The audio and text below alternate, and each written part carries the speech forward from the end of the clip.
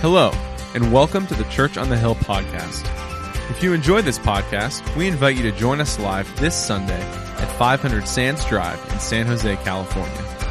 Visit churchonthehill.com for service times and directions, and also to learn more about connecting, growing, and serving at Church on the Hill. Now, please enjoy our sermon at Church on the Hill. All right, so we are in this series talking about the life of David, and last week Scott got into some pretty heavy stuff talking about what happens when we just avoid issues. And in the midst of that message, Scott was like, hey, next week come back and we will talk about how to process all of that, okay? And then the idea of that got Scott sick, so he's not coming back. Yeah. And the weird thing was, last night on the broadcast, I was like, wait, is that Scott at the Niner game? But I know. To be real, though, Scott is definitely not feeling good. And so I got the call late of this week letting me know that I get to come and fill in. And two things with that.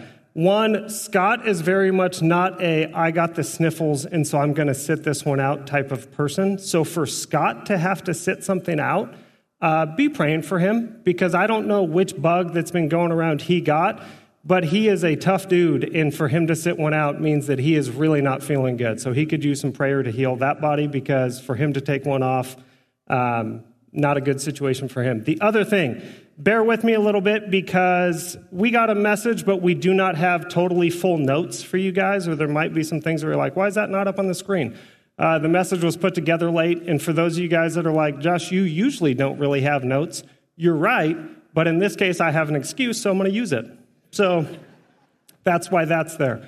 But with that, as Scott talked about last week, and he warned you last week, we are in 2 Samuel. This morning, we're going to be looking at chapters 16 to 19. I'm not going to read all of them, but I am going to summarize them. But what we find there and in the chapters before that we're talking about is definitely not a G-rated affair.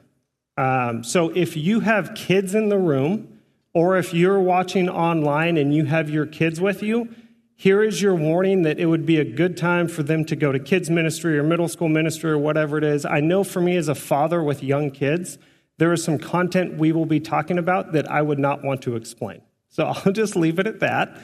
And here's your opportunity. If you're going to go, I gave you a chance. If not, it's up to you from here on out. So let me pray for us, and then we will get started. Lord, I thank you for this opportunity. I thank you for every person in this room, Lord. And as we dive into some passages that they're heavy and they're difficult and they contain hurtful stuff, Lord, I ask that you would speak through me, that you would give us all wisdom in this room, and that you would help us process through some things that are not what you wanted to have happen, Lord, but we live in a fallen world, and so you use them. But Lord, I ask that you would be with all of us this morning. And I thank you for this opportunity, and I thank you for your word that guides us through the hard times of life and the good times, Lord. Father, we love you. Amen. So this morning, I have to give you guys a summary of what Scott talked about and where we've been in the life of David, because really we're just continuing on with the story of what's going on. And so I'm going to try to condense it down as much as possible. But we pick up at a pretty rough place, because what Scott talked about last week was the kind of the drama going on in David's life. And what takes place is one of David's sons, Amnon, really just makes a horrible, evil choice, and he decides to rape his sister, Tamar. I know, we're starting out heavy. But Amnon rapes his sister Tamar, and in that passage, it says that David finds out about this and that he's outraged. He's so angry about it, but he chooses to do nothing. And so Tamar's brother Absalom, who's the half-brother of Amnon, takes Tamar in and decides to be the one to step up and help her, but he gives her terrible advice and says, hey, this is your brother, don't tell anyone about it. And so we have this crazy dysfunction right here at the start. And then what takes place is really a whole lot more dysfunction. What we get after that is Absalom has Tamar living with him. He's taking care of her, but David continues to do nothing. So Absalom decides, okay, as her brother, I'm going to step in and I'm going to make things right. And so he calls Amnon over to his house and he tells him they're having a party or whatever else. And then he has his men kill Amnon. So Absalom murders his brother. And when Absalom murders his brother, he knows that even as the son of the king, you're not allowed to kill a son of the king. And so he flees the country and he goes and he lives someplace else. Now, we find out that David still knows about this. David knows what's going on, but he does nothing. He doesn't address it. He doesn't take care of it. He doesn't go get his son. And finally, what takes place is Joab, who's the leader of David's army, decides to step in and go, this isn't healthy. And so he sends a woman to meet with David to hear a case in which she says, I have 2 sons and one of them killed the other, but now I don't have a relationship with either because the one that's still surviving is afraid of the consequences, so he won't come around, and so I don't get to be with him. And David says, that's not right. That's not how it should be. I will protect him, bring him back. And she says, David, joke's on you. This story's not about me, it's about you. And David realizes that Joab, the commander of his army, has set this whole thing up. And so he tries to do the right thing, or he partially does the right thing. And he sends for his son Absalom, and he brings Absalom back. But when he brings him back, he doesn't do the right thing. He lets him live essentially as his neighbor, but he says, I don't even want my son Absalom to look upon my face. He's not even allowed to look at me. And so he brings him back, but he has no relationship and no connection. And Absalom is living right next to his father, but he has no connection with him. And so Absalom, as happens a lot when someone doesn't have the affection that they need from a parent, begins to act out. And he asks Joab, hey, Joab, I need to talk to my dad. Joab doesn't respond to him. And so he goes and he lights Joab's field on fire. That gets his attention. And so Joab sets up a meeting for David and Absalom, and he finally gets to go before his dad, and he goes before his dad, and his dad kisses him, but there's no conversation, there's no connection, and there's no restoration. Again, he just avoids it. And Absalom goes from hurting to hurting and angry and getting a little crazy. And Absalom takes things farther. And what he decides is that he decides to take essentially the heart of the people of the kingdom. And he goes and in a manipulative way takes over the kingdom. And then at a set time, he pays trumpeters to go into these towns, blow the horns and say, Absalom is now the king. And it works. And he takes his father's kingdom. And then he takes all of the men that he now has, all the people of his kingdom that he now has, and he starts marching towards his father's palace to kill his father and to take over the kingdom. And what happens there is David takes his family and takes those that are close to him, and he flees the palace and he flees the area to try to prevent the bloodshed. And that's where Scott left you guys last week.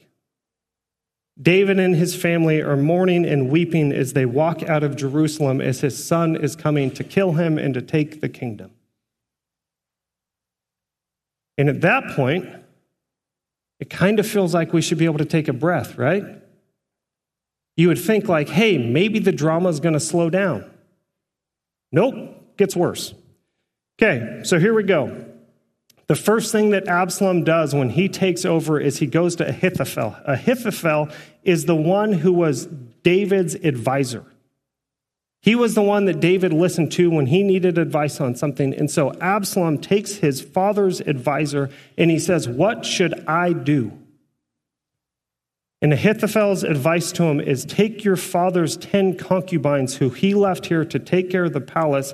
Take them to the roof of the palace where the entire kingdom can see and have sex with all of them. Make a statement. Let him know that your father's reign is over and you're in charge now. And Absalom does it. And you look at that, and I've often wondered as I read that, why would that be the advice? And a little nugget that I think is important that we don't necessarily know right from just the reading is Ahithophel was not only David's advisor, he was also Bathsheba's grandpa. And if you remember what happened with Bathsheba, Bathsheba is the one where David went out onto his palace roof, looked over the kingdom, saw a woman that was beautiful to him, and said, I want her, bring her to me, and slept with her. A little bit of, reoccurring behaviors in the family. But what we find out, and it's not in the text, so I'm assuming this, but I think it's a safe assumption, is that Ahithophel is the grandpa of the woman that happened to, and he has been hurting for years, and he's never addressed it. Because David's the king, so what do? And now when he finally gets his opportunity to strike back, this is the advice for Absalom. And he does it. And this horrible thing happens to 10 women that never should have taken place. Now, after that happens, Absalom's next move is he decides, all right, I'm taking my men, I'm going to march out, I'm going to go find David, my father and the king. We're going to kill him, and the kingdom is officially going to become mine. And in this battle, in this civil war, there's 20,000 men that lose their life. And as Absalom is riding his donkey in the middle of this war, he goes through this thicket, and it says that there's these low-hanging oak branches, and his hair gets caught in the oak branches, and the donkey rides out from underneath him, and he is suspended from the tree by his hair. David's men see this, and they go and tell Joab, the commander of the army. Joab takes 3 spears, and he goes and he puts them in the heart of Absalom, and it says David's men surround Absalom, and they kill him. And then what takes place is the messengers run to David and they tell David, David, the kingdom is yours again. It's time to celebrate. We have victory. We've won. And David says, what happened to Absalom? And they tell him that he's dead. And instead of a time of celebration for the kingdom, David goes inside and he weeps and he cries out, my son, Absalom. And then in the midst of this, Joab, the commander of the army, finds out what David is doing, and he goes to David, and in 2 Samuel chapter 19, verse 5 to 8, it says this. It says, then Joab went into the house of the king and said, today you have humiliated all men who have just saved your life and the lives of the sons and the daughters and the lives of your wives and your concubines. You love those who hate you, and you hate those that love you. David, your son hated you, and he was coming to kill you. And the men here that protected you and your family, you're disregarding all that they just did. You love those that hate you, and you hate those that love you. It says, you have made it clear today that the commanders and their men mean nothing to you. I see that you would be pleased if Absalom were alive today and all of us were dead. Now go out and encourage your men. I swear by the Lord that if you don't go out, not a man will be left with you by nightfall. This will be worse for you than all the calamities that have come on you from your youth till now. So the king got up, took his seat at the gateway. When the men were told the king is sitting at the gateway, they all came before him. And so David, at the prodding of Joab, goes back and he takes over the kingdom again, and he begins to reign again. Now, you can take a deep breath. We're done with the drama-filled part of Scripture, okay? I didn't like doing it either. Scott said I had to. It's a heavy, hard passage, and right now what I want us to do is I want us to transition for something. And I think the important thing that we have to ask at this point is, what is all of this supposed to mean? We just read so much content. It's so heavy. There's so many hard things there. What are the things that we're supposed to take from it for our lives? How does this make any sense for us? What is the wisdom that we can glean from it? And what I want to do this morning is just get really tangible with you guys and really just kind of pick it apart and break some things down to go, okay, how does this apply for us? So here we go. The first thing that I think is incredibly important is we have to stop believing the lie that your past disqualifies you for the future. You have to stop believing the lie that your past mistakes, your struggles, your issues, the places you've messed up, disqualify you for being used by God in the future. For most of us in this room, when we started talking about David, you probably thought that David's biggest mistake was with Bathsheba and Uriah, and then the rest was kind of smooth sailing. Turns out, not the case. David messed up all over the place.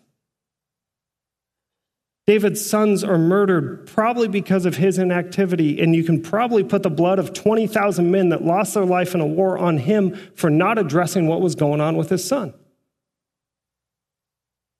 David didn't just make one mistake. David's life is littered with mistakes, and yet David is referred to as one of the men of faith. He's referred to as a man after God's own heart.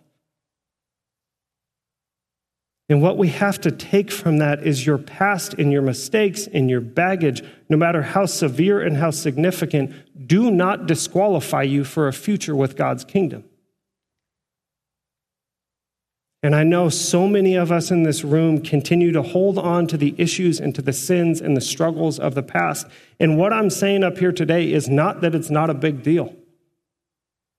For some of you, there's big things. There's adultery, there's cheating, there's lying, there's full-on slander, there's intentional harm of other people. There's all kinds of evil represented in this room. And I'm not sitting here trying to minimize it and say it's okay or it's not that big of a deal. What I'm saying is it's not about you. Your future, the fact that you're useful in the kingdom of God, the fact that you still have a future, the fact that there is still great things to come for you is not based on what you've done. What we learn from David, especially with Bathsheba, is he goes back after being confronted about what he's done. And in that psalm, he says, God, it is by your mercy. It is because of your love. It is because of your character. God, it is because of who you are that I can rest in you, that I can have a future, that I can produce good things, that there is still things for me. And for us in this room, we have to remember that our past does not get the opportunity to disqualify us for the future, because our future is not based on what we've done. It's based on who he is. So quit buying the lie that what you've done is too much or it's too messed up. We see this throughout Scripture over and over again, that God is constantly using the ones that doesn't seem like the ones he should be using. If you guys remember what happened in Peter's life, the first time Peter meets Jesus, he's sitting in a boat and Jesus teaches from his boat and he begins to realize this guy's the Messiah. Like, this is him. He's the one. And he realizes Jesus is actually Jesus. And you know what Peter's first words to Jesus are? He says, "Get away from me because I'm a sinful man. God, Jesus, I'm a mess. Just leave me." And you know what Jesus says? He says, "Peter, why don't you come follow me? How about we hang out for the next few years? I've got things in store for you, Peter, that you never would have imagined." And for us in this room, I think Jesus is saying the exact same thing, is you are so deeply just underestimating what you have to offer. You think you've been disqualified, but Jesus is sitting there going, if you just follow me, I've got things in store for you that you don't even imagine. But you can't keep disqualifying yourself. The next thing that I think is incredibly important we get to take from this is we have to own and confront our stuff. We have to process it and not bury it. When we look at the ripple effect of David's life, it is catastrophic and it is crazy. If David would have dealt with what took place with Tamar, it would have saved his son's life who was murdered. If David would have dealt with Absalom, it would have saved 20,000 men and ultimately Absalom's life. There's all these things that took place because it wasn't dealt with. And often we buy into this lie that if we take our pain, if we take our hurt, if we take our suffering, and we just bury it inside of us, it will die and it will go away. But the truth is, when we bury our pain, our hurt, and our suffering, it does not die and go away. It grows and it intensifies. When we have hurt and we have that pain, it does not lessen when it lives inside of us. It grows and gets worse. We see this with Absalom. The man just wanted to have a relationship with his father, and the continually not getting it drove him to this place where he was killing his brother. He was taking over the kingdom. 20,000 men lost their life, and he ultimately lost his. Because the unprocessed pain doesn't die and go away. It grows and it intensifies. For Ahithophel, 10 women had a terrible thing happen to him that never should have happened because he had something happen to his granddaughter that he never processed through. And so the anger raged on and got worse and worse and worse, and the sin grew. And for some of us, we understand this all too well. We just came through the holiday season, and for some of us, we cannot do family get-togethers because 5 years ago at Thanksgiving, your sibling who was supposed to bring the mashed potatoes brought something else, or because they were store-bought. And because they're store-bought, it just shows that they never put in the effort that you put in, and they never actually care about the family, and they've never invested, and that sibling's just never been the one, so we're just done with them. And it sounds crazy, but it's the truth, and it's what just took place for a lot of us. Because unprocessed pain and hurt does not die, it grows and intensifies and creates a story that's worse along with it. The other thing we have to be aware of is the backward thinking and actions that suffering creates. The backwards thinking and actions that suffering creates.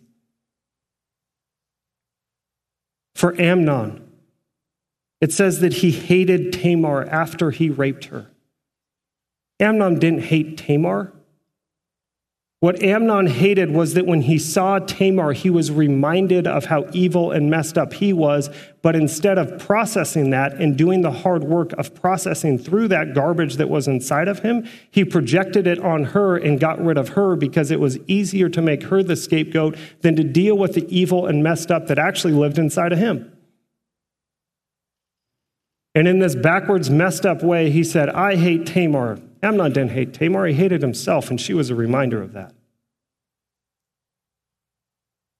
That same situation with David. His son Absalom lives in a different country for years. He brings him back by the palace, and he won't even let him look at his face. For 5 years, he treats his son as though he is dead. And he continues it even after that. For years and years, he treats his son as though he is dead. He has no relationship and he has no connection with him. And then when he actually dies, he mourns and he weeps and he struggles.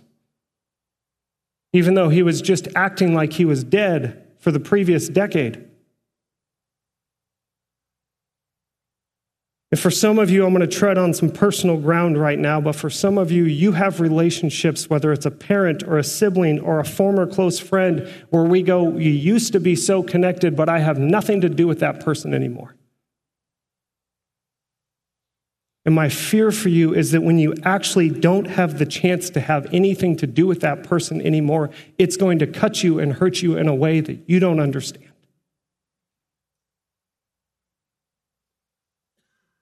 Unprocessed pain and hurt does not die and go away when we bury it inside of us. It grows and intensifies. And it leads to horrible things. So the question then becomes, how do we process pain and suffering? How do we do it right? And the answer I would say is we do what David did when David did it right. The first circumstance we get, or the first thing I would say, is you listen to wise counsel. Two of the best moves that David makes in his reign is when he listens when Nathan comes and confronts him and he says, David, what you did to Uriah and what you did to Bathsheba was terrible and wrong. And David says, you're right. I have sinned against God. And he repents and he turns and he asks God for forgiveness and he bases his life on who God is, not who he is. And when Joab gets creative and sends a woman in to trick him about the issue he has with his son, he at least gets it partly right and he goes back and he brings his son back to the kingdom. So step one is you listen to wise counsel. The next thing we find from David that was a good move is this. In Psalm chapter 3, it says this. It says, a psalm of David when he fled from his son Absalom. So when Absalom is coming to attack him, this is David fleeing, and in the midst of that, this is what David writes. He says, Lord, how many are my foes? How many rise up against me? Many are saying of me, God will not deliver me. But you, Lord, are a shield around me, my glory, the one who lifts my head high. I call out to the Lord, and he answers me from his holy mountain. I lie down and sleep. I wake again because the Lord sustains me. I will not fear, though tens of thousands assail me on every side. Arise, Lord, deliver me, my God. Strike all my enemies on the jaw. Break the teeth of the wicked. From the Lord comes deliverance. May your blessing be on your people. So the first step is this. Write it out. Take the suffering, take the pain, take the struggle, take the issue, and write it out. I'm not saying think about it. I'm not saying spend some time thinking about it. I'm saying literally take a pen, put it on paper, and write it out. Psychology tells us that something very significant happens when we get it out of our head and actually put it out in front of us. Write it out. If we had more time this morning, I would literally ask you to write it out right now because that's how significant this step is. But take it, get it out of your head, and put it on paper in front of you. And then acknowledge who God is in the midst of it. David says, Lord, you are the shield around me. You are my glory, and you are the one that will lift my head high. Acknowledge who God is. Understand that in the midst of your pain and suffering, he is still in control. He's still got you. You still have a future. He's still going to take care of you. Acknowledge who God is. Then the next step is rest in him. David says, I lie down and sleep. I wake up again because the Lord sustains me. And so often when we're in the midst of struggle, we take all of it and we try to bear the entire load by ourselves, and it wrecks our lives. We can't sleep. We can't function. We can't do much of anything. And what David does here is so wise to say, I'm going to rest in the Lord. He's the one that sustains me.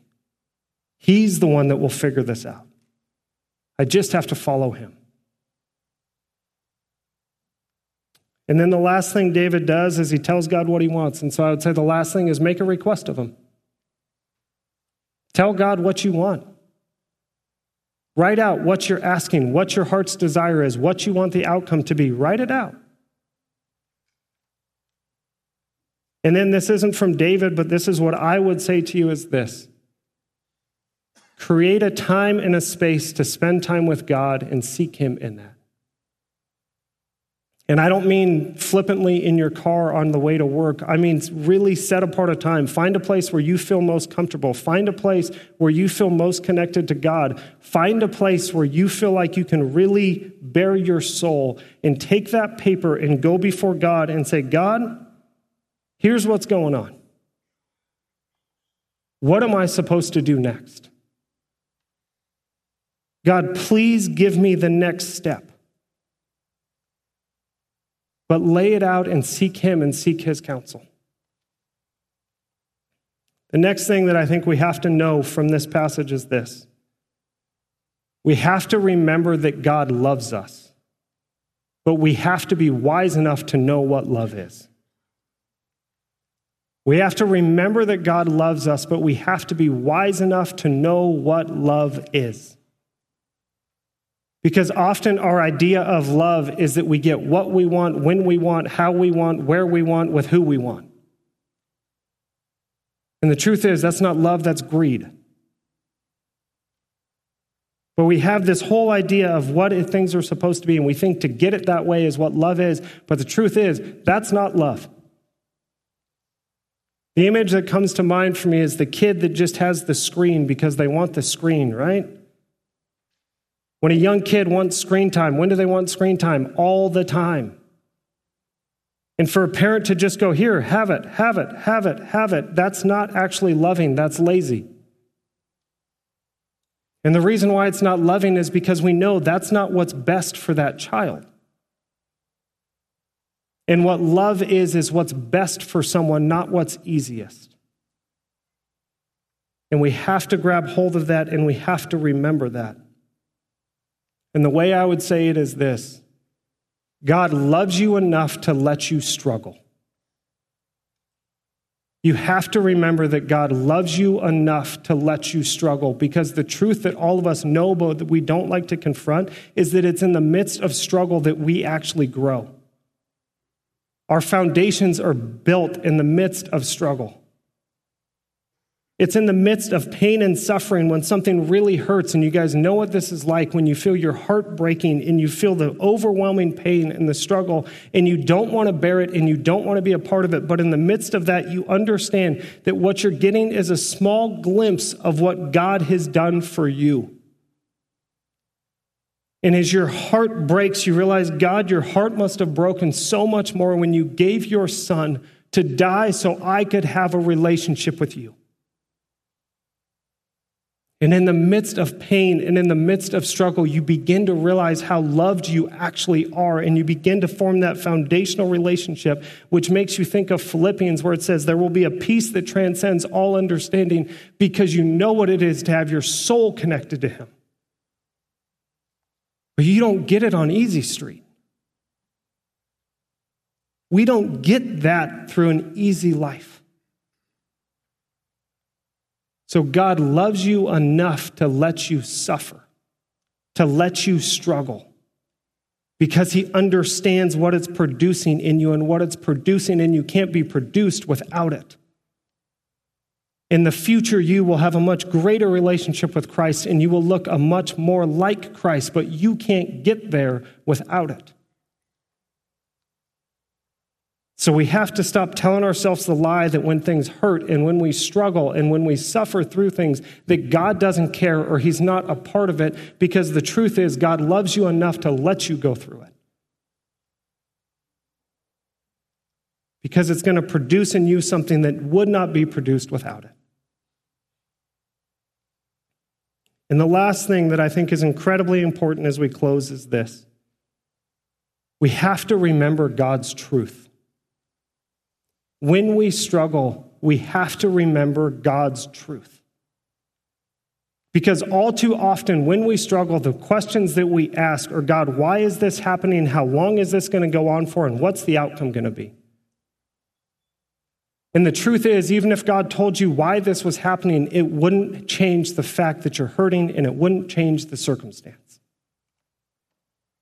But God's truth is what we actually need. And so what I want us to do today is I'm going to ask us to read through God's truth to close this. I want us to hold on, to take hold of God's truth as we talk about pain and suffering and hurt, and to remember the promises God has, because truthfully, that's going to be what gets us through. So we're going to read this together. There's 4 things that we're going to read together. And the first one is this: Romans chapter 8, verse 38 to 39.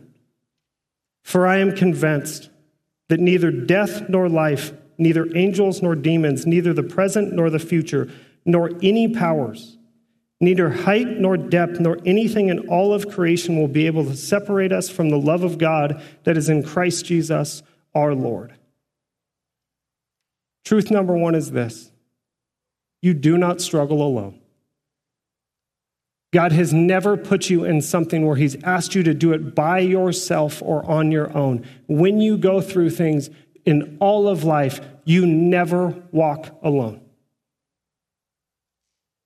He will never leave you. Hebrews 12, 5b to 7. It says, "My son, do not make light of the Lord's discipline and do not lose heart when he rebukes you. Because the Lord disciplines the one he loves and he chastens everyone he accepts as his son. Endure hardship as discipline. God is treating you as his children. For what children are not disciplined by their father?" And the second truth is this: your suffering's not in vain. God will do something with it, and it will not be without a reason. But when you struggle, you do not suffer in vain. The third one is this, Isaiah 55, 8 to 9. "For my thoughts are not your thoughts, neither are your ways my ways, declares the Lord. As the heavens are higher than the earth, so my ways are higher than your ways, my thoughts than your thoughts." And the truth is this: God's at work in ways that you don't see or understand. And just because you don't get it and you don't understand it doesn't mean God's not at work and doesn't mean God's not doing something with it. God is at work in ways that you don't see and you don't understand, but he is still working. So the truth is this: you do not struggle alone. You do not suffer in vain. And God is at work in ways you don't see or understand. And as we close, I want us to read Isaiah 41:10 together, because I want us to grab onto this truth and let it sink deep in our hearts. It says, "So do not fear, for I am with you. Do not be dismayed, for I am your God. I will strengthen you and help you. I will uphold you with my righteous right hand." Let me pray. Lord God, as we dive into a hard, heavy message, I ask that your truth would be what people take from this, Lord. That the one thing people would really remember is the truth of your word and how much you love us, Lord. Lord, you love us so much, you will let us struggle and you will refine us. Lord, what I ask is that in the midst of that is that we run to you and we seek you. We don't just bury it. Lord, use this time to grow us in you, to help us discover the depth of your love for us and to allow us to rest in that, Lord. Lord, may we know we do not do it alone. We do not do it in vain. I love you, Lord. Amen.